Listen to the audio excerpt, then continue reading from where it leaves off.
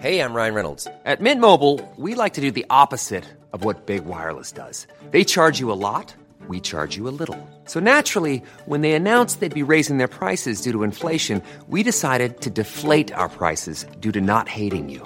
That's right. We're cutting the price of Mint Unlimited from $30 a month to just $15 a month. Give it a try at mintmobile.com/switch. $45 up front for 3 months plus taxes and fees. Promo rate for new customers for limited time. Unlimited more than 40 gigabytes per month. Slows full terms at mintmobile.com. Life is full of awesome what-ifs, and some not so much, like unexpected medical costs. That's why United Healthcare provides Health Protector Guard fixed indemnity insurance plans to supplement your primary plan and help manage out-of-pocket costs. Learn more at uh1.com. Many of us have those stubborn pounds that seem impossible to lose, no matter how good we eat or how hard we work out. My solution is PlushCare. PlushCare is a leading telehealth provider with doctors who are there for you day and night to partner with you in your weight loss journey. They can prescribe FDA-approved weight loss medications like Wegovy and Zepbound for those who qualify. Plus, they accept most insurance plans. To get started, visit plushcare.com/weightloss. That's plushcare.com/weightloss.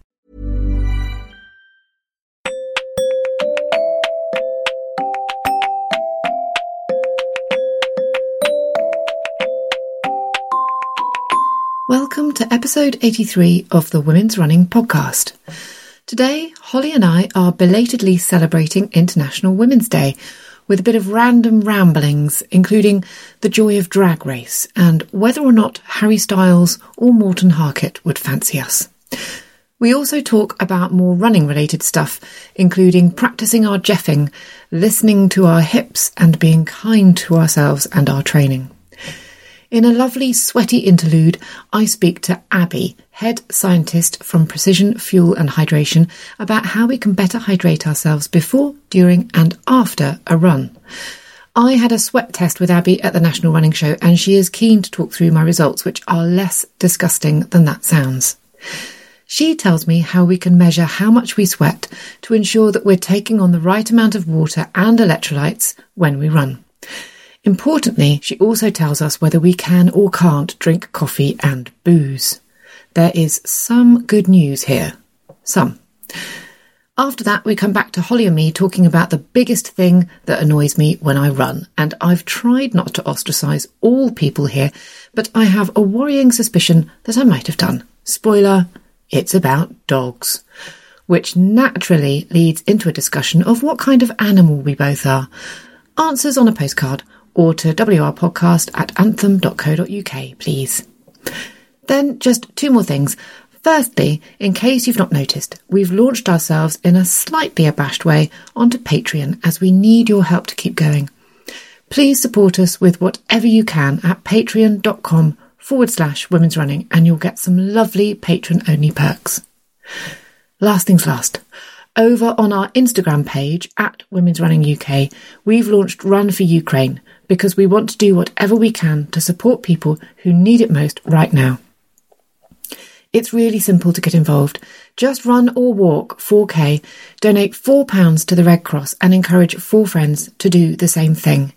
Tag us, use the hashtag Run for Ukraine and raise some cash. Please help.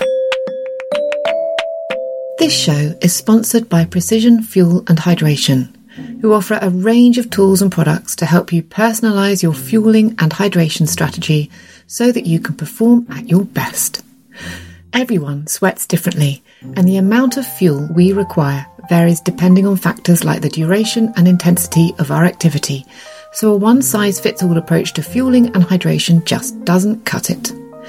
Head to precisionfuelandhydration.com and use their free online sweat test and quick carb calculator to understand your fluid, electrolyte and carbohydrate needs during training and racing. Then book a free one-to-one video consultation with the team to refine your hydration and fueling strategy for your next race. As a listener of the show, you can get 15% off your first order of fueling and hydration products by using the code WR15 at the checkout at precisionfuelandhydration.com. Okay, now on to the show. How are you? You all right? Yeah, I'm good. I'm good. I had a good gym class this morning and I feel like, yesterday and today has finally been an opportunity to actually get some stuff done that I've been neglecting for ages. So yeah. So how are you feeling? But health-wise, Yeah. definitely better. I think I've still got a little bit of a cough that won't budge, but in terms of like, I've not got any kind of noticeable COVID-y things apart from that anymore. I did have really noticed my fitness go. Whoo. Oh, really? Yeah. How? Well, just the last run I did, which was last Friday, was, or Thursday maybe. It was just really tough. It was only 2 miles, and I was a bit like, oh God, I've got to do 13 in a few weeks. But it is what it is. And the class that I had this morning was okay. I mean, that was spinning, not running, but I felt like I kept up fine, and it was all right. So I'm hoping when I go for a run tomorrow, it's going to be a bit better. I've just got no idea where I'm going with distances and stuff at the moment, because it's obvious that I'm not going to be able to train to I can't do normal half marathon training because I've only got 3 weeks. Sure. So I'm just a bit like, how many miles should I do, and seeing how many I feel like doing. But well, I can't. I don't think I can give you all the answers, but I certainly can't give you all the answers. But I do think. I was just thinking about this at the weekend, actually, because I was thinking about how different endurance is, how different our fitness is depending on the stuff that we're doing. Like running fitness is different from cycling fitness, isn't it? Which is different from swimming fitness. Yeah. And I think there's lots of breathing related issues going on in there and stuff. But sometimes you can feel super fit in one bit and then really unfit in another bit, just because I don't know, because of weird random stuff. I think my big thunder thighs mean that spinning I always feel quite good at, because I've got quite a lot of leg muscle. But then running, I can think, oh, this is a very similar motion and similar muscles that I'm using. But I suppose you're not holding your whole weight, are you? You're not. Whereas with running, because I'm a bit heavier, I think it does make a big difference to my cardio when I'm having to sort of hold my whole body upright rather than being able to use the bike as a bit of a support. You know what? Okay, this is. I sometimes occasionally say this is the most middle class thing I've ever said. This is going to be the most middle class thing I've ever said. This is it. This is the actual thing, which is, it's like the difference between playing the piano and the cello, because with a piano, your notes are already made for you, like a bike, and with a cello, you have to make the notes before you play them. So, maybe. Oh, I like that. Thanks. I like that. Very musical of you. Very Radio 4. It was rather, wasn't it? I was just listening to Woman's Hour. Well, and a happy International Women's Day for yesterday. Yeah, happy International Women's Day. How did you celebrate? I celebrated by watching Drag Race. That's what I did last night. Oh, nice. Yeah, it was the final of UK versus the world, which is sort of Drag Race meets Eurovision, where the different queens from different countries have to compete, and then the winning nation becomes the host nation. Tell me who won. It was Blue Hydrangea from Northern Ireland. Blue Hydrangea. And she was great. She was great. We kind of wanted her, I think. Yeah. Oh, lovely. Oh. Yeah. So that's how I celebrated, was with drag queens. That sounds very uplifting. It was uplifting. It was nice. What about you? What did you do? Yeah, I watched Starstruck. Have you watched that? I don't think so. Give me a vibe. Oh my God, I'm so into it, and I'm watching it on my own. Is it new? So I would have heard of it if it was. Yeah, but it's BBC, so it's not Netflix or anything like that. So it's BBC. And it's a woman from New Zealand, a young woman from New Zealand, who gets together with a film star kind of unwittingly. She doesn't realise that she has. And she is whoever the woman is that plays her is absolutely amazing. You just want to be her. She's brilliant. There's this brilliant set piece where she's, because it's a kind of on off kind of thing, and there's this fantastic set piece in the kind of second or third episode where she she has a one night stand with a chap. And that's how it starts, with her kind of leaving him and just saying, we don't have to stay in contact, do we, after this? Mm-hmm. And then she goes off and it just turns into a big dance sequence. And I think what is she dancing to? I can't remember what she's dancing to. Return of the Mac. And it's just like, I'm definitely going to watch this. She's just really thrilled. And then she gets in and her flatmate just says to her, without looking at her, says, as she's dancing behind her, and she went, oh, you had sex last night, didn't you? Did she, when you say she didn't sort of mean to, does she not know that does she not recognise him? No, not until the morning after the first night. She doesn't recognise who he is. That's so part of every sort of childhood fantasy I would have about like meeting Harry Styles or somebody. Oh my God, you're so young. And being young. I think to be fair, I think probably I was a little bit old to be being into Harry Styles. Oh my God. I'm thinking about Morton Harkett in the same way. Would you have a sort of fantasy that you would meet them and they would assume you knew who they were and you'd go, Sorry, what's her name? Yeah. And then go, she's so not like other girls. Oh, she's so cool. Yeah. I used to think about that with either Morton Harkett or the lead singer of Hot House Flowers. And I realised these things are just going way over your head. Morton Harkett, is he Aha?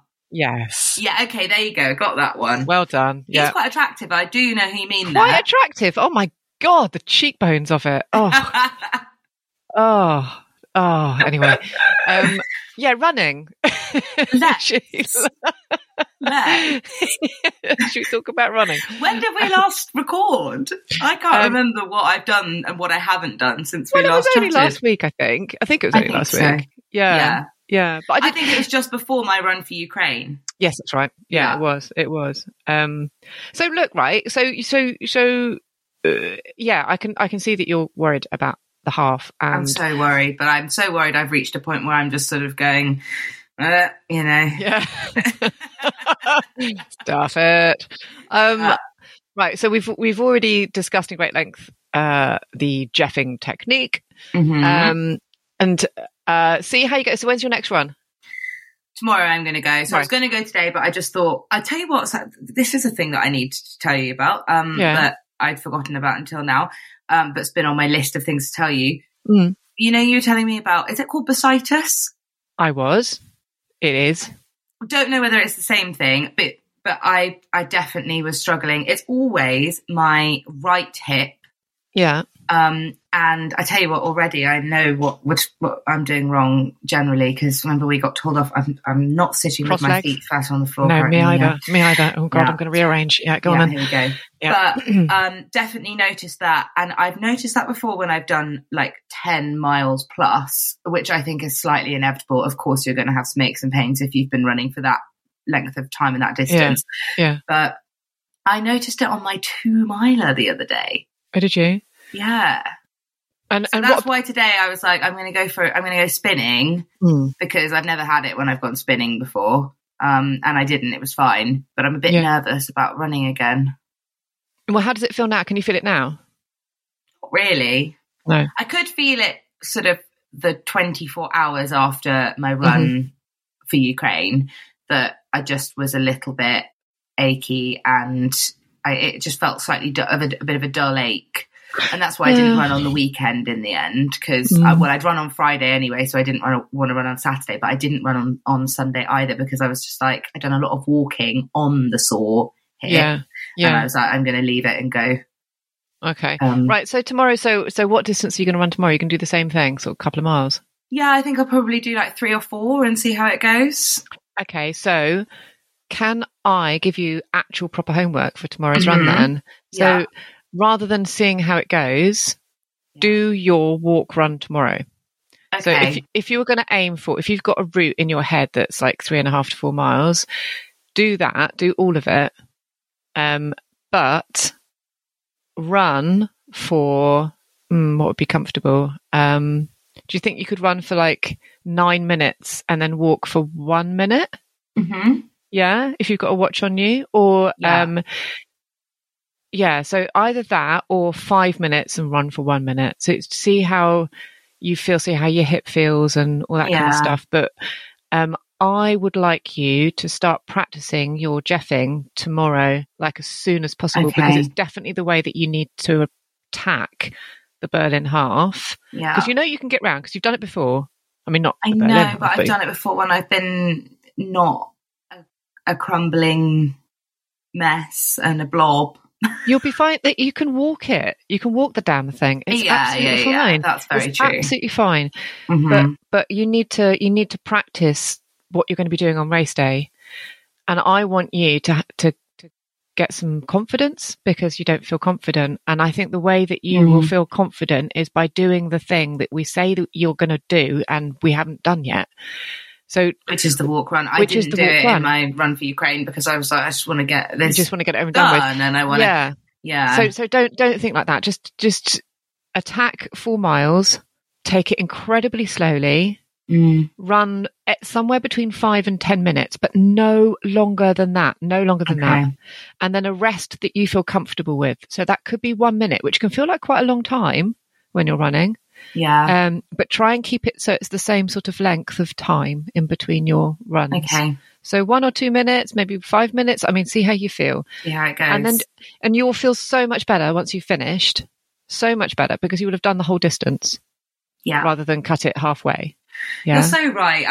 I needed to hear that, actually. I can do it. Why am I acting like I can't?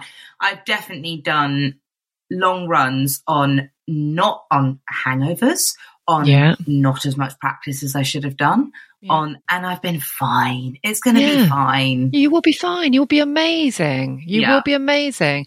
And see it, I think maybe both of us, because I'm worried about my hip as well, and we need to consider it a sightseeing tour of a city we have little knowledge of, and certainly I've never visited. So I've never, and you haven't either. So so let's do that. So it's a very quick walking tour of a very interesting city. So it's a tour followed by a bratwurst, and there's no time limits or stress. Exactly. I think that's the other thing I get really nervous about, is I feel that, like, if I was just doing this because I fancied signing up for the Berlin half, which is kind of also why I'm doing it, but there is the added element of us doing it, and I don't want to feel like I'm letting people down, or like, we have kindly been given the opportunity to go and do it. Yeah. And we've got people who will be interested in seeing how it went for us, and and I get nervous that if I go, oh, actually I had to walk the whole bloody thing and my hip wouldn't stop giving me grief, I get worried that they're going to be like, well, how ungrateful, you little swine. And yes, that will definitely happen. That's never going to happen, Hall. People are going to love you more if you find it more tricky, but you won't find it tricky if there's more walking and less running. It will be what it will be. I think you just need to be so super kind to yourself on the way around, and just make sure that you're kind of looking after your body and listening to that hip, and giving yourself every opportunity to kind of recover from it all, to not go all out in those first few miles. So just, nice and gentle. So do that tomorrow. That's number one. Homework for you. I'll do that, and I'll let you know. How's your training going for it? How are you feeling? It's what well, actually, it's okay. I feel more confident than I did after I did the Brighton half. I felt slightly broken after that, and which was completely my fault. And I think there was also some kind of added factors in there. I think getting absolutely shit-faced 2 nights before was probably not a great plan of attack. And I think possibly I could have drunk a bit more on the day before. I could have maybe not run so close to a period. That was totally my fault, or the moon's fault, or whatever. Yeah, the moon. It's the moon, yeah. And the tides. And the tides. Always the tides. God. So all of those things. So I did a 10-mile run at the weekend to drop down a bit. And it was fine. Actually, it was absolutely fine. It 10 miles is quite nice. It is quite nice. I don't know why I'm saying that, but it is quite a good, when you're doing half marathon training. If I got up and I run 10 miles tomorrow after not being able to run more than about 5 or 6, and that would probably be horrible. Yeah. But when you're, as a distance to drop down to, I think 10 is quite nice. Yeah. So, I enjoyed that. I've made a little note here because I rarely ever make any notes about when we're having a chat on the podcast, but I have made a little note here to explain that I did almost poo and then also almost wee myself, but didn't. Oh, so on the 10 miler this weekend? On the 10 miler. I just had a moment of, oh, and then another moment of, and then I was fine. And I feel like in the spirit of, disclosure, I should tell you these things. Yeah. I sometimes have where I feel like I'm going to wee myself. I feel like I'm so desperate, and I think, you idiot, why didn't you go for an extra wee before you left? You've got 4 miles to go or whatever, and I can't picture anywhere with a public loo along the way while I'm planning my route home. And then sort of after about mile 1 or 2, it does kick in where you get a sort of, everything goes a bit numb, and it's like, well, to be honest, I can't feel that I need a wee anymore. And if I weed, I probably wouldn't really notice. Yeah, there is absolutely that. And that is when those period pants and black tights come in very, very handy, just in case there's a huge, drop off, drop out, drop through, deluge. One of those. Deluge. It's all Grimballs, isn't it? Oh God. But I'm going to interrupt our lovely chat because we're going to do something a bit different this episode, and we've got a lovely chat with Abby from Precision Fuel and Hydration coming up in a sec. And so, but also because Holly and I, we're going to be coming back afterwards because we promised that we would talk about the stuff that annoys us, and I haven't talked about that yet because you still have to reveal your yes, look at me, tune in. So come back in about 30 minutes and I will tell you my awful confession at the end of that. Okay. So unfortunately, we've got no Holly with us today, but we do have Abby from Precision Fuel and Hydration, who's coming to talk to us today about sweat, which is very exciting for me because people that have listened to the podcast before will know that I'm constantly talking about sweat because I think I sweat buckets. And so this was quite an interesting thing to talk to Abby about when we met up at the National Running Show earlier this year. And it's also an interesting thing, we'll come on to it a bit later, but because of having chats recently with people like Sophie Power, who had a terrible experience having to be airlifted out of some exotic country because of a lack of sodium, I think. But again, that's what we'll get onto the specifics later on. And having followed Damien Hall, lovely Damien Hall, ex of this parish, who was doing an FKT last year, a Pennine Way one, and went all leany. So if people watch any of his videos, they will have seen that as he finished, he was all leaning to one side. And he talked about that on Instagram a little bit because of that might have had something to do with an imbalance with his salts and his electrolytes and all sorts of it. But either way, I don't really understand the difference between salts, electrolytes, sodium, water, what we should be taking on board. So we wanted to ask Abby to come on to explain all of this because I'd spoken to her at the National Running Show and she'd done this very peculiar sweat test on me, which turns out wasn't me having to run on a treadmill for half an hour and sweat loads. So hi Abby. Which is hello, thank you for having me. That is exactly what people think when you say sweat test, and we've had it a number of times. People turn up for their sweat test and they come in their sports gear, they have their kit, they've got their towel to shower later, but it's an at-rest test. Easiest sweating you'll ever do. Just take a seat. I mean, that was the best. And also I was slightly worried because it was at the National Running Show and I thought, not only am I going to be running, but I'm going to be able to run in front of other people. Oh God. Yeah. Absolutely none of that here. So right, talk to me like I'm a child, because I am when it comes to these sorts of things. How do people's sweats differ? That's a great place to start. Quite drastically in two ways, really. When we talk about, how do you sweat, we're asking, what's your sweat rate like? So what's the volume that you sweat? How many litres do you sweat per hour? And what's your sweat sodium concentration like? How salty is that sweat? Do you lose a little amount of salt per litre, or do you lose a lot of salt per litre? And that's very variable between individuals, that factor. We tested you, Esther, and we'll come on to that, I'm sure. And you were around, just shy of the 700 mark, 700 milligrams of sodium per litre. We've tested people as low as around 200, 250, and as high as, 2,000, 2,200. So, a tenfold difference between the low end and the high end. And you sat somewhere, around the middle, just slightly on the lower side. But that's relatively stable within a person. So now that we've tested you, Esther, we wouldn't really ever need to test you again, because it's largely going to be the same. You'll always be in that same narrow bracket. Whereas sweat rate, the other factor, is a lot more variable within a person. If you go out for a run on a hot day, you're going to sweat a lot more than if you go out on a winter's day.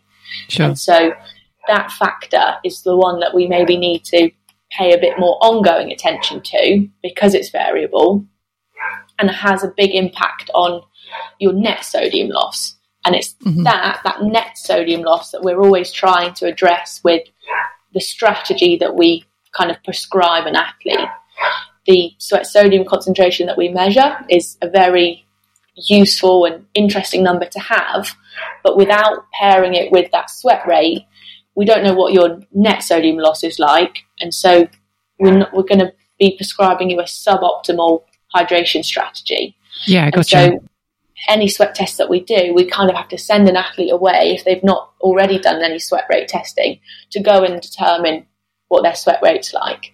And we can make a pretty good guess. And you said yourself, Esther, you know you're sweaty. And it's unlike the sweat sodium concentration, which you ask someone, do you think you lose a lot of salt in their sweat? And they're like, I've seen some very puzzled faces, and they say, Abby, how am I supposed to know that? Yeah, that's a harder one to determine. People tend to know if they're sweaty or not sweaty, and so they can bracket themselves as low, moderate, high, or very high. And so we can make it, we can really optimize it, and we can get them to go away, do some sweat rate testing by jumping on the scales before and after exercise and get that number, do it in different temperatures, different circumstances, or we can, crudely do it by asking an athlete, do you sweat a lot when you go out for a run, or you sat on the turbo, or you a puddle? So let's talk about the test I had at the show. So this was to test my sodium levels, not my salt levels. I'll get you to explain that in a minute. So it's definitely about sodium. Oh God, I'm just getting it all confused. Really? Yeah. So it's about sodium. So I had this test at the show, and this wasn't the running on the spot and seeing the volume of sweat that I produce, which is a lot. It was literally just trying to find out the sodium concentrations in my sweat. And it was, I was sitting down, and you kind of plugged a few things on me, and that was it. So can you talk me through what the test does and how it's kind of, and how it's done? Definitely. I'll try to paint the picture. So I always say it's a 3-stage test, and the first stage is inducing you to start sweating, and we do that by placing 2 electrodes onto an individual's forearm. One's red, one's black, and the red one is the positive electrode, and that's where you're going to start sweating underneath. And that's because we place a disc underneath each electrode that is soaked in a chemical that has a positive charge. So when we switch on the inducer, which is a small rectangle box attached to the electrodes, we run a small electrical current through the 2 electrodes, and underneath the red electrode, you've got those 2 positive charges acting against each other, repelling each other, just like trying to put 2 magnets together. pushing that chemical into the forearm, and it tricks the sweat glands into starting to contract, starting to sweat on that one spot. So that's step one. We've induced you to start sweating, and that takes 5 minutes. We remove the electrodes. We wipe that first bit of sweat away because it's a little bit contaminated, perhaps with the fluid that was on the disc. And then we pop what we call a macroduct, but is, you could call it a sweat collector, a small blue disc onto the forearm over where the red electrode was. And Esther, what it looks like is it's got it's a plastic disc with plastic clear tubing wound inside it, and you've got a hole in the middle. We strap that to the arm, and you sweat into the back of that disc, and it acts as a vacuum, pushing or pulling, I suppose, the fluid into the tubing of the disc, and you see it wind round, and that's in a lovely blue colour so that we can see it nice and clearly. Just because we put some dye on the back of the disc. Once we've got enough of a sample, we take the tubing out of the disc, place it on our analyzer and push it through the machine, which tells us your sweat sodium concentration in millimoles per litre. And as I said to you at the show, Esther, who knows what millimoles per litre means really, other than the chemists out there. So we stick that into the algorithm we've got on the laptop, and that converts it to milligrams of sodium per litre. Now that's useful for individuals because once you know what you lose in milligrams per litre, you can go and look at, okay, well, how am I going to replace this? And sports nutrition products, real foods, all present their sodium content in milligrams. Gotcha. So then it makes the maths nice and easy. Yeah, and it was completely painless. Just thought I'd put that in there.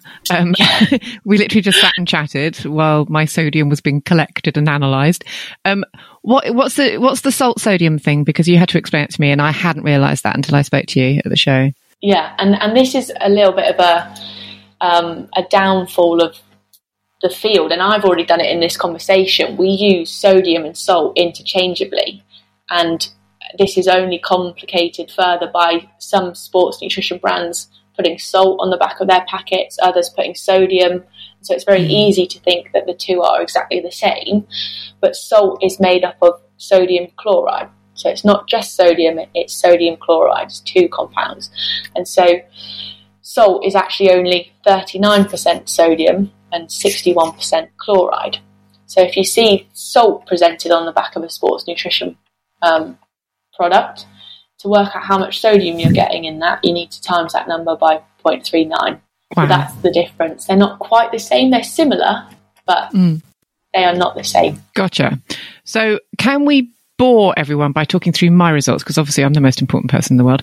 But I thought it was interesting and definitely worth a discussion because it wasn't what I was expecting at all. Because, as discussed, I think of myself as being quite a heavy sweater. And you asked me when I sat down and had a chat with you on the Sunday morning, you said to me, do you think that you have a lot of salt in your sweat? And actually, I really did think I did, because I'm used to having kind of a salty face after a long run. And I just, for me, I just thought volume equated sodium salt loss. I just thought that I was losing, because of the amount, that I must be losing loads. And in some ways you're right, Esther. I think you're a really good example of why it's important to think of those 2 factors, because I'm sure you won't mind me saying your sweat sodium concentration was in the low bracket. It was 676 milligrams of sodium per litre, so just on that lower side of the continuum. But if we're trying to look at your net sodium losses, we've got to factor in that sweat rate. So that number, as I said before, is what you lose per litre of sweat. But how many litres of sweat are you losing per hour? If you're losing 1.5 litres per hour, then that acts as a multiplying factor on our 676. You're not losing a single litre, you're losing 1.5 litres. So suddenly your net sodium loss per hour is actually a lot closer to that 1,000 mark, which we haven't talked about our different strength of products yet, but we have a 500, 1,000 and a 1,500 strength. And actually it was the thousands that you'd been out using as well as the 1,500s. So you actually weren't far off where we'd have put you anyway. But if you simply took your number from that test, you might think, oh, well, it's really not a problem for me. I'm really quite low, actually. But you knew from your own experience that wasn't the case. And the fact that you were seeing salt and things on your face afterwards is because the volume that you're sweating, increases those sodium losses. Whilst you might not be losing much in a single litre, you're losing more than a single litre, and you're out for several hours. And that's probably the third factor that we need to think about in that equation is not just your sweat sodium concentration, not just the sweat rate, but actually how many hours are you going out for? Because sweating for a couple of hours, if you're not very proactive with your hydration or your sodium intake, you probably get away with it. It's not going to be the end of the world. You'll create a bit of a deficit of your fluid and sodium, but you'll go away, you'll eat and drink something naturally in that recovery period, and you'll get, back on top of those losses. However, if someone's out for 3, 4, 5 plus hours and doing, a pretty poor job at replacing their losses, what sort of starts as a small deficit only gets bigger, and that's when it can become a real problem and a bit more of a limiter to performance. Yeah, that's going to be really interesting to talk about in a sec. Because what I also found, right, so the two two big interesting things I found from doing this test was, number one, that low sodium loss, which was a surprise to me. And I'd been running with the 1500, so the highest one. So along with getting your test results, you also get a kind of a sort of almost like a recipe builder of how you can use the hydration and fuel from Precision Fuel and Hydration to kind of make your runs kind of better and easier and more effective, and all that sort of thing. And what was also news to me was that, because I thought I was doing good, I thought I was being a really good girl, that I was running not just with water and some carbs, that I had precision hydration in my bladder. So I was able to kind of drink that as I was going, and I thought that was good. But part of this recipe builder was to drink electrolytes before I ran, during my run, and after my run. This was all news to me. I felt like kind of like a 6-year-old back at school. I was just stunned by that. And also, and not only that, but if I were to be doing a race or a sort of having a longer time out, that I should consider having electrolytes the day before as well, or the evening before. So all of this was completely new to me, and I've been doing it ever since, which has only been about 3 or 4 weeks. And it's already made a difference. I think it's made a huge difference to have that, to drink that stuff before I run, during my run, and to have the drink when I come back. It's made a huge, huge difference to the comfort I feel when I run.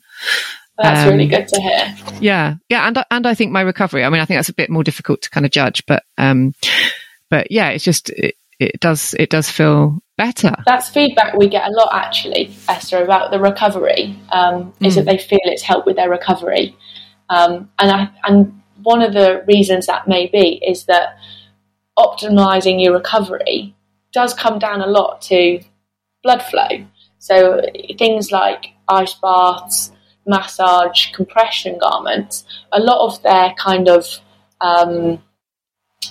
selling points, or the ways in which they are effective, is that they promote increasing blood flow to, the sore, tired, fatigued muscles. But if we're dehydrated after exercise, think of dehydration as a constriction of blood plasma volume. There's less blood pumping around the body.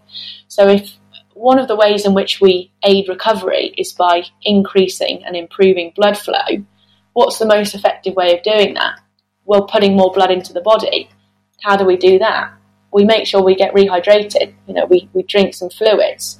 But importantly, you may not just want to drink a lot of plain water post-exercise, because that can just flush the body out. We all know if we drink, a relatively big glass of water in a narrow time period, we then visit the toilet a lot. We just pee it or feel as though we're peeing it right out. We might not be hanging on to that fluid. And so when you add some electrolytes into that fluid, particularly a high sodium mixture like the 1500, which is what we would recommend to optimize rehydration, that kind of tips the sodium fluid balance in the body. You put a bit more sodium in the body, create a bit of an imbalance, and the body doesn't want to make that worse by peeing out its fluid, so it hangs on to it. The body actually retains that fluid better. And so I do think that is a genuine benefit to being more proactive with your hydration, be it before, during or after, is that you don't then stay in this dehydrated state, or you don't get as severely dehydrated in that post-exercise period, which then aids that recovery and you feel better going into the next session. That is feedback that we get all the time, and it is hard to measure, like you said, and it's very subjective of how people are telling you they feel. But I think given that we've heard it as frequently as we do, there is legs to that point. Now, okay, what about cramp? So I get cramp in my toes quite a lot. What's wonderful? Is that to do with what I'm drinking? It can be. Cramp is an interesting topic, and it's very contentious in the literature, and again a little bit one where it was argued for and against, and it was a very black and white issue for a while, and again now it seems to have all met in the middle, and we know that there's different causes of cramp. There need to be we're not going to decide it's one thing. There is multiple factors involved. One is a fluid and electrolyte imbalance, and that is sort of one of the leading theories. The second one is muscular fatigue, of which I think that's definitely, again, if an athlete's unconditioned, perhaps they've just come back from off season. It's really common in the football players we work with. They go and do, they have their off season, and then they come back to pre-season training, get worked really hard, and they're all cramping, and it's because they've become unconditioned. The muscles have kind of undergone some detraining. They can't cope with the stress that they're being put under, and it's the body putting the brakes on and saying, whoa, stop, we're going to do some damage if we don't stop now. So I do think that is a genuine big cause of cramp. If someone's coming to us and saying, look, I'm doing an Ironman, and every time I get onto the run, I cannot complete the run. I'm cramping. I'm having to stop every 5K and stretch it off. It's really ruining my race. And we do a bit of digging. They're a heavy sweater. They might, even if they don't lose that much salt in their sweat, they're out for hour upon hour upon hour. So it all accumulates, and it's a hot event that is going to, increase their sweat rates. Their sweat losses are high. And then perhaps if we interrogate their hydration strategy, they're not taking much sodium. That would be the individual that I'd describe them a bit of a plan and say, go and trial this, and then come back to us with some feedback. And just like the recovery feedback we get, cramping is one of those bits of feedback that we regularly get saying, this has stopped me from cramping. And so whilst we can never say completely that, we can stop your cramping, because there is different things going on there. It might not always be a sodium fluid imbalance. There is a definite margin of people where I think we can really help. Okay, so just to my last question is the one that I know that everyone wants to ask, because it's about our favourite things: booze and coffee. Yeah. Do you recommend that we all stop drinking our favourite drinks in order to... I just couldn't do that. I couldn't do that to all the listeners. No. I'll start with coffee, because that's a slightly sunnier picture. Oh, good. We all there is this myth, and that is what it is, that coffee is dehydrating. And that really stems from a study that lined up water, milk, orange juice, and a bunch of other liquids and coffee, had participants drink the same volume of each one in different trials, and then over the next 2 hours looked at how much urine they excreted. And lo and behold, when we drank coffee, we excreted the most urine. And so that was interpreted as, oh, coffee is dehydrating, or at least that's where all the headlines were pulling, coffee's dehydrating. But actually, the right conclusion to draw there was that it was just the poorest rehydrator. If rehydration is your goal, it's less effective than water, milk, orange juice. But there wasn't a net negative fluid balance there. You weren't excreting more urine than the volume of liquid that you had consumed in that cup of coffee. So by all means have a couple of cups of coffee a day, as long as you're drinking other fluids. I think the caveat is that whilst it's not dehydrating kind of in isolation, if a person was drinking 8 cups every day and no other fluids, then over time that would have be problematic. Okay. So that's coffee, that's the goodish news. That's good. That's good.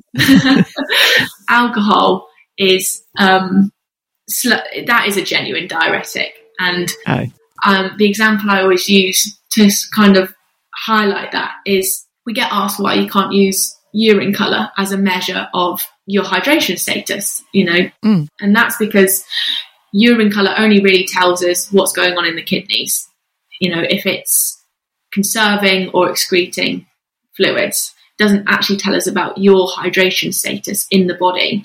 And the example I use there is that if you've been out on the drinks, you might be excreting a lot of fluid, a lot of clear fluid, but you're certainly not well hydrated. Right. And so alcohol really does upregulate.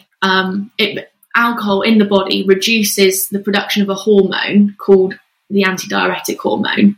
So that hormone is responsible for conserving fluid. And if alcohol causes us to produce less of that hormone, we're not conserving as much water in the body, we're excreting more.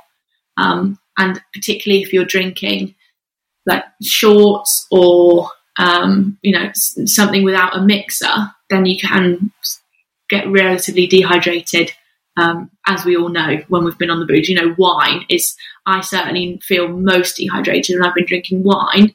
But if we've had something like a G&T with plenty of tonic in, or even, a vodka lemonade, something like that, that's slightly less dehydrating because you are taking in some other liquid, other fluid alongside that. With beer, really, yes, it's a diuretic, but it'd be slightly less dehydrating than, say, something like wine or shorts, where you've not got that additional fluid alongside it. But you wouldn't encourage an athlete to be, funnily enough, to be fully drinking alcohol around performance. Right. So precision hydration, I'm talking just about the hydration bit of it now. Can we take that as a hangover cure the night before? Will that make us wake up the next morning feeling brilliant? Oh, I'd love to say a strong yes. It does help to some degree, and we can't shout about that. I would love to. And I think you'd sell loads, right? It'd be a wonderful marketing. Fringe benefits, yeah. But we just can't do that. But it definitely does help to some extent. There are a hangover as occurs for, there's multiple reasons why you get a hangover. Some people just don't metabolize alcohol very well. So alcohol is toxic to the body. So there's other reasons why you feel rough the next day. It disrupts your sleep quality as well.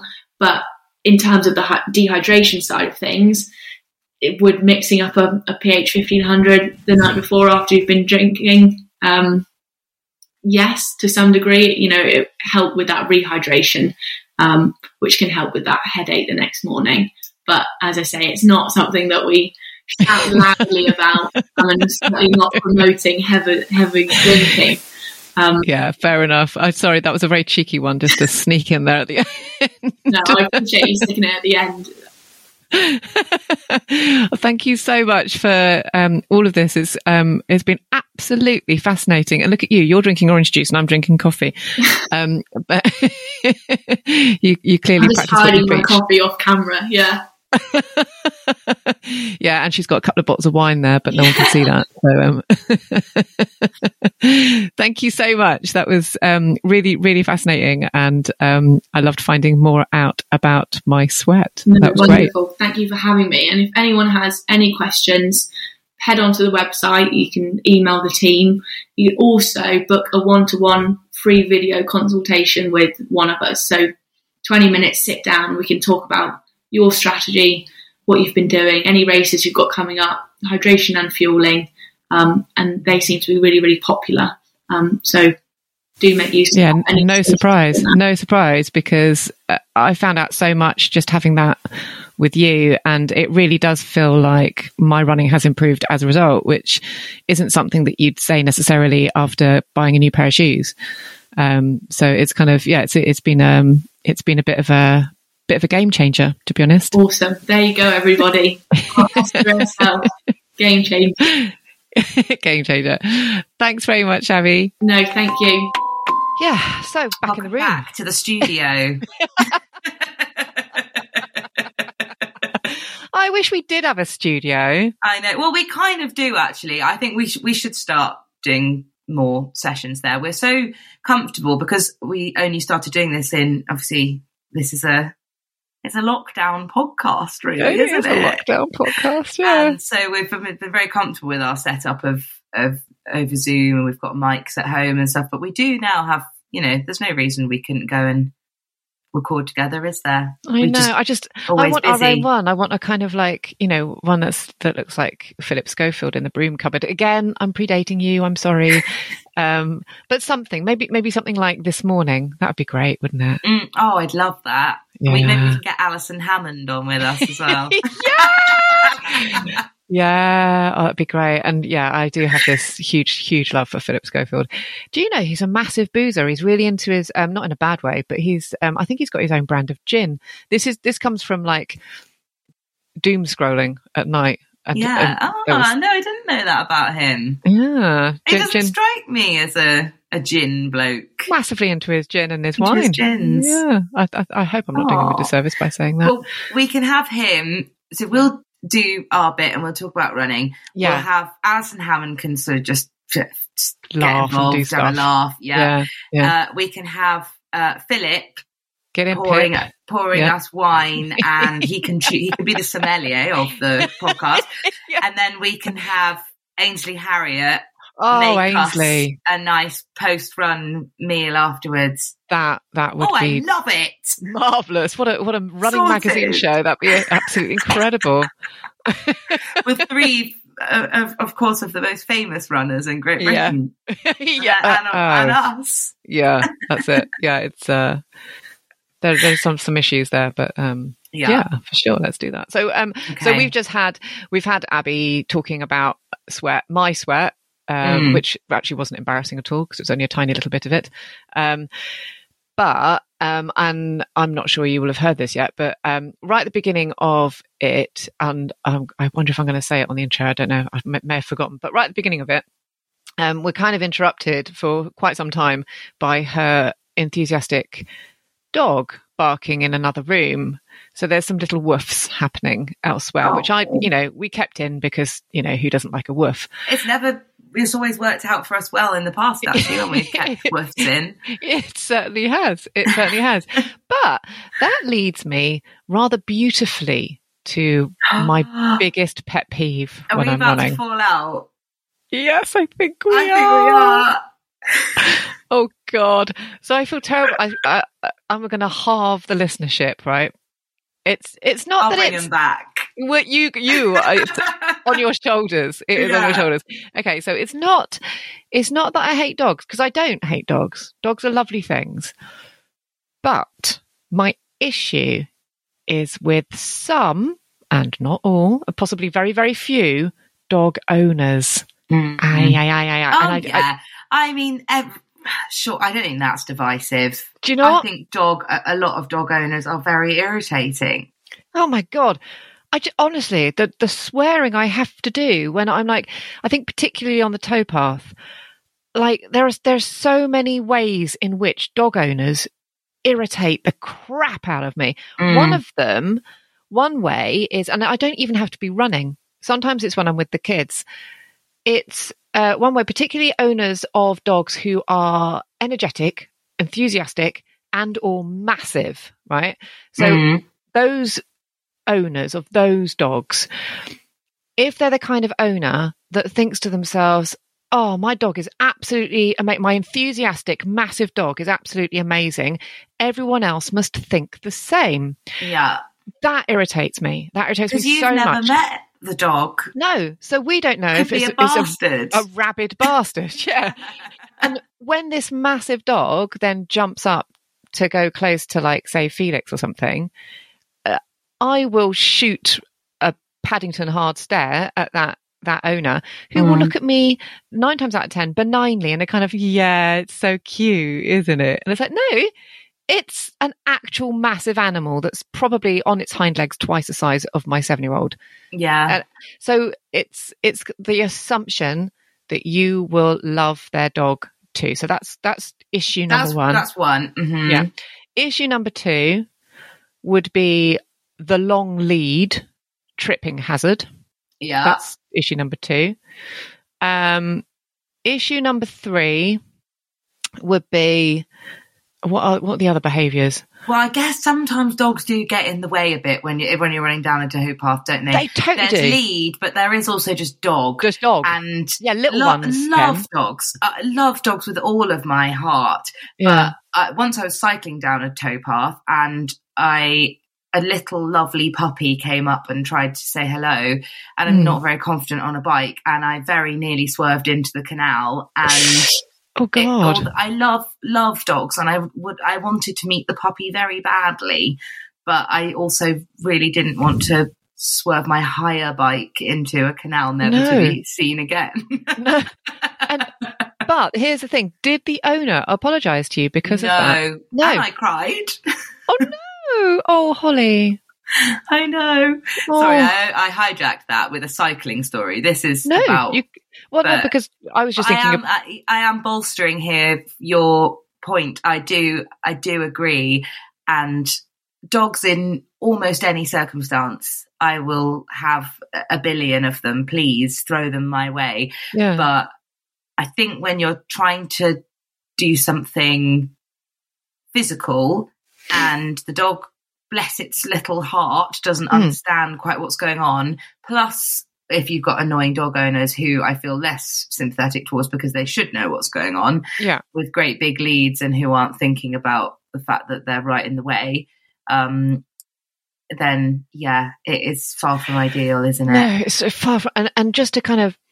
I mean, it's not that I hate... Yeah, like I say, I don't hate dogs and I don't hate dog owners as a breed, but yeah, no, because what you said then, that just I remembered it was a hateful about 3 weeks ago, it was before the half, and it was a tiny dog that was actually less enthusiastic but more inquisitive and did just stop in front of me, which meant that I had to stop, and there wasn't even a word from the dog owners. There was nothing to say, oh, I'm sorry that it just stopped you run, or you know, there's no kind of like, oh my God, you've had to pause your GPS, which I, you know, as a runner is pretty hard going. It's a big deal.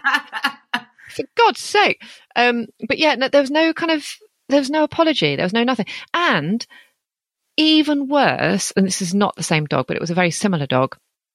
I was running after, there are runners that run with their dogs. And there was a couple of women who I was behind, and they were running in front of me, and they had a dog that wasn't on the lead, and it was clearly a pretty well behaved sort of smallish dog, and was keeping up with them roughly, but would kind of duck out every now and then to do kind of doggy sort of things and sniff stuff and go around in circles, and then it would kind of catch up with them, but they weren't paying much attention to it. So I saw this dog have a poo in someone's front garden and run off, and they didn't notice that.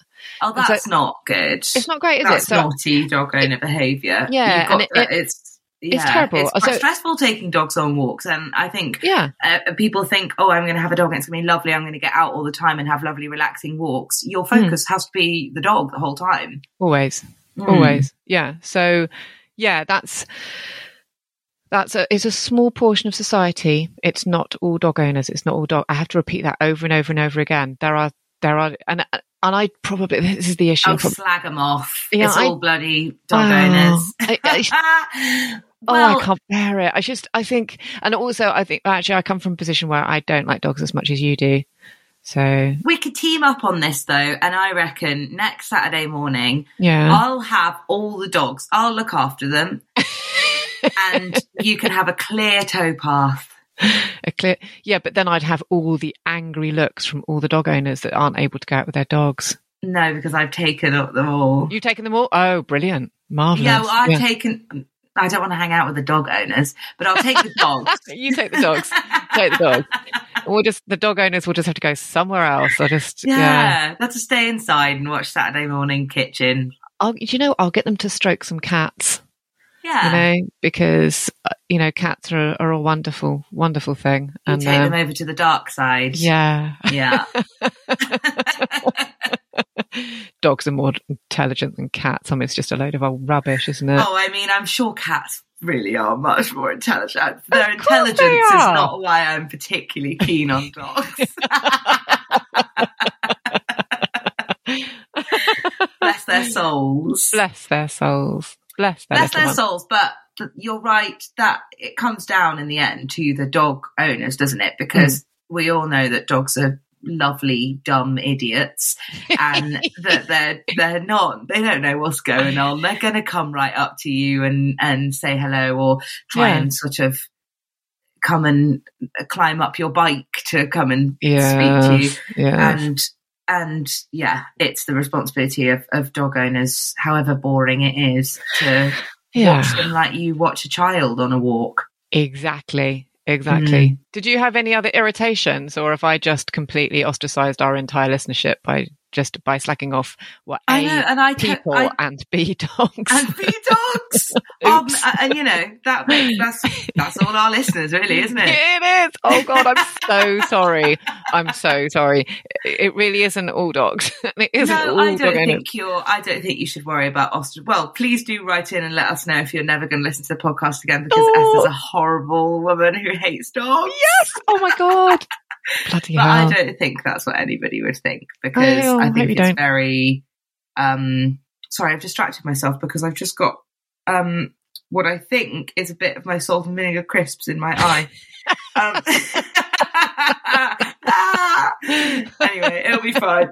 But Holly, I thought you weren't supposed to eat crisps unless it was 15 minutes after exercise. I tell you what though, it bloody was. Was it? It was. I took a leaf out of Kate Percy's and I got some salt and vins on my way home from my gym class.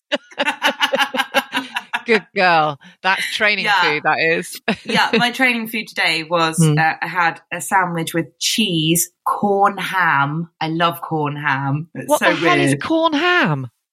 Quorn. Quorn. God, I thought corn. What's that? Oh, this sounds awful. Oh, I see. Quorn. Quorn ham. Why is that making me laugh so much? Corn ham. Oh, it's so good. I don't know what it is. I don't know what it is, but I love it. Maybe I just haven't eaten meat for so long that it tastes good to me. Corn ham, cheese, salad. Not a very healthy sandwich, but it was so good. And some salt and vinegar crisps. Perfect. Lots of water because I was very dehydrated after my session. Anyway, my things that irk me, yes. I don't think nothing apart from the things that I brought up last time, which is just so textbook people pleaser me, wasn't it? It was something like, I just wish more people would smile. But I think, between the two of us, I mean, if anyone had to guess who would be more irked by just general stuff, it's always going to be me, isn't it? I am such an angry woman. Get so cross and vexed. It makes you funny and interesting and clever, I think. Whereas I'm a bit of I'm the golden retriever that won't get out of the way. If you're a golden retriever, what am I then? I think I am like some kind of mastiff, aren't I? I'm just. Remember when we did that? We should know what dogs we are. We should know what dogs we are. We had to do a quiz about it at work. Yeah, we did, didn't we? And I can't remember what I was, but I didn't like it. Roughly tell from the reaction. It wasn't necessarily our favourite activity. I think I was a mastiff, and I think you were. Maybe you were. I can't remember. I think I was a small bitey one, wasn't I? Wasn't I a bitey one? I can't remember. Yeah, just... You wouldn't be... I don't think you'd be a dog, though. I think you'd be a... I would be a cat. You'd be a nice tortoiseshell cat or something, I think. Yeah, I'd probably be... You know, you've got those kinds of cats that really push for a stroke and wind themselves around your legs and stuff like that. That wouldn't be me. That I love those cats, but that wouldn't be me. I'd be the kind of one that sort of shoots you a really filthy look and then just fucks off. Oh no, I feel like I love that cat. You'd be the kind of cat that was like, your praise means very little to me. I'll take it. I can sit here and have a stroke if you want to give me one. But there's plenty of mice out there, and there's all sorts I could be doing. I think it'd be like next door. I respect those cats. My next door neighbour's cat is that cat, and we love him so intensely. And occasionally, we know that he loves us back because when we feed him after a few days, he does leave us like half a mouse or a bit of a frog and things like that. We're like, oh, you're so sweet. That's so lovely. But he looks at us with utter disdain and would allow something like 3.5 strokes before he's like, yeah, that's great. No, too much. I'm off. Too much. That's it. Done. Sorry, don't touch me. And you're like, oh, you're just wonderful. So see, I think I just see those cats as like, as I'd love to have the confidence to be able to be one. But unfortunately, I could stay and be stroked all day and I'd still, when you stop, be like, do you not love me? And therein lies the difference between our personalities. I think that was almost like a mini therapy session, just working out what cats and dogs we were. That was really good. You're a golden retriever and I'm the kind of bastard cat from next door. Oh my God. But you're clever and interesting and with no friends. At least you've got half a brain. But I'm very isolated, aren't I? And lick my own bum. So there's kind of I think we both do that. Yeah, that's true. Yeah. And I did do yoga this morning, so I almost could at one point. So, yeah, well done. Thanks. I wanted to do some yoga this morning. I might do some yoga later. I feel like I need a little bit of a little stretch out. Yeah, a little stretch out. Yeah, well, go and say hello to Adrienne then. I will. It will be her, of course. And Benji, who I'm sure you loathe. Benji, yes. Who I don't hate. No, Benji's lush, isn't he? He's a good... Yeah, he's the kind of dog that I would love. Yeah, because his owner has taught him well. So yeah. There you go. Yeah. Oh, Holly. Well, I think we're going to have to wrap up because we've had sweat, we've had dog hatred, we've had cat love. And I don't know how else to really put people off a running podcast apart from hate dogs and not talk about running. So quickly get it in. Do come back. We love dogs and we love running. Yes, we do. Promise. Even though we've not done much of that, but yeah. Thank you for listening. Do please email us at wrpodcast@anthem.co.uk with any questions or running stories, as we'd love to include them in a future podcast. This podcast was recorded over Zencastr. The editor and composer was David Newman. Please hit like and subscribe. That way you won't miss the next episode. For just £2 a month, you can become one of our first supporters on Patreon. For the price of a very cheap coffee, you'll have our undying adoration and a couple of exclusive perks too. Go to patreon.com/women's running and join our gang. Happy running.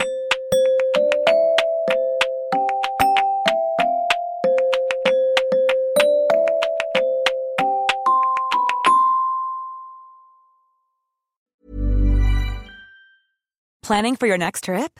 Elevate your travel style with Quince. Quince has all the jet-setting essentials you'll want for your next getaway, like European linen, premium luggage options, buttery soft Italian leather bags, and so much more. And is all priced at 50 to 80% less than similar brands. Plus, Quince only works with factories that use safe and ethical manufacturing practices. Pack your bags with high-quality essentials you'll be wearing for vacations to come with Quince. Go to quince.com/pack for free shipping and 365-day returns. Mom deserves the best, and there's no better place to shop for Mother's Day than Whole Foods Market. They're your destination for unbeatable savings, from premium gifts to show-stopping flowers and irresistible desserts. Start by saving 33% with Prime on all body care and candles. Then get a 15-stem bunch of tulips for just $9.99 each with Prime. Round out Mom's menu with festive rosé, irresistible berry chantilly cake, and more special treats. Come celebrate Mother's Day at Whole Foods Market. Imagine the softest sheets you've ever felt. Now imagine them getting even softer over time. That's what you'll feel with Boll & Branch's organic cotton sheets. In a recent customer survey, 96% replied that Boll & Branch sheets get softer with every wash. Start getting your best night's sleep in these sheets that get softer and softer for years to come. Try their sheets with a 30-night guarantee. Plus, get 15% off your first order at bollandbranch.com. Code BUTTERY. Exclusions apply. See site for details.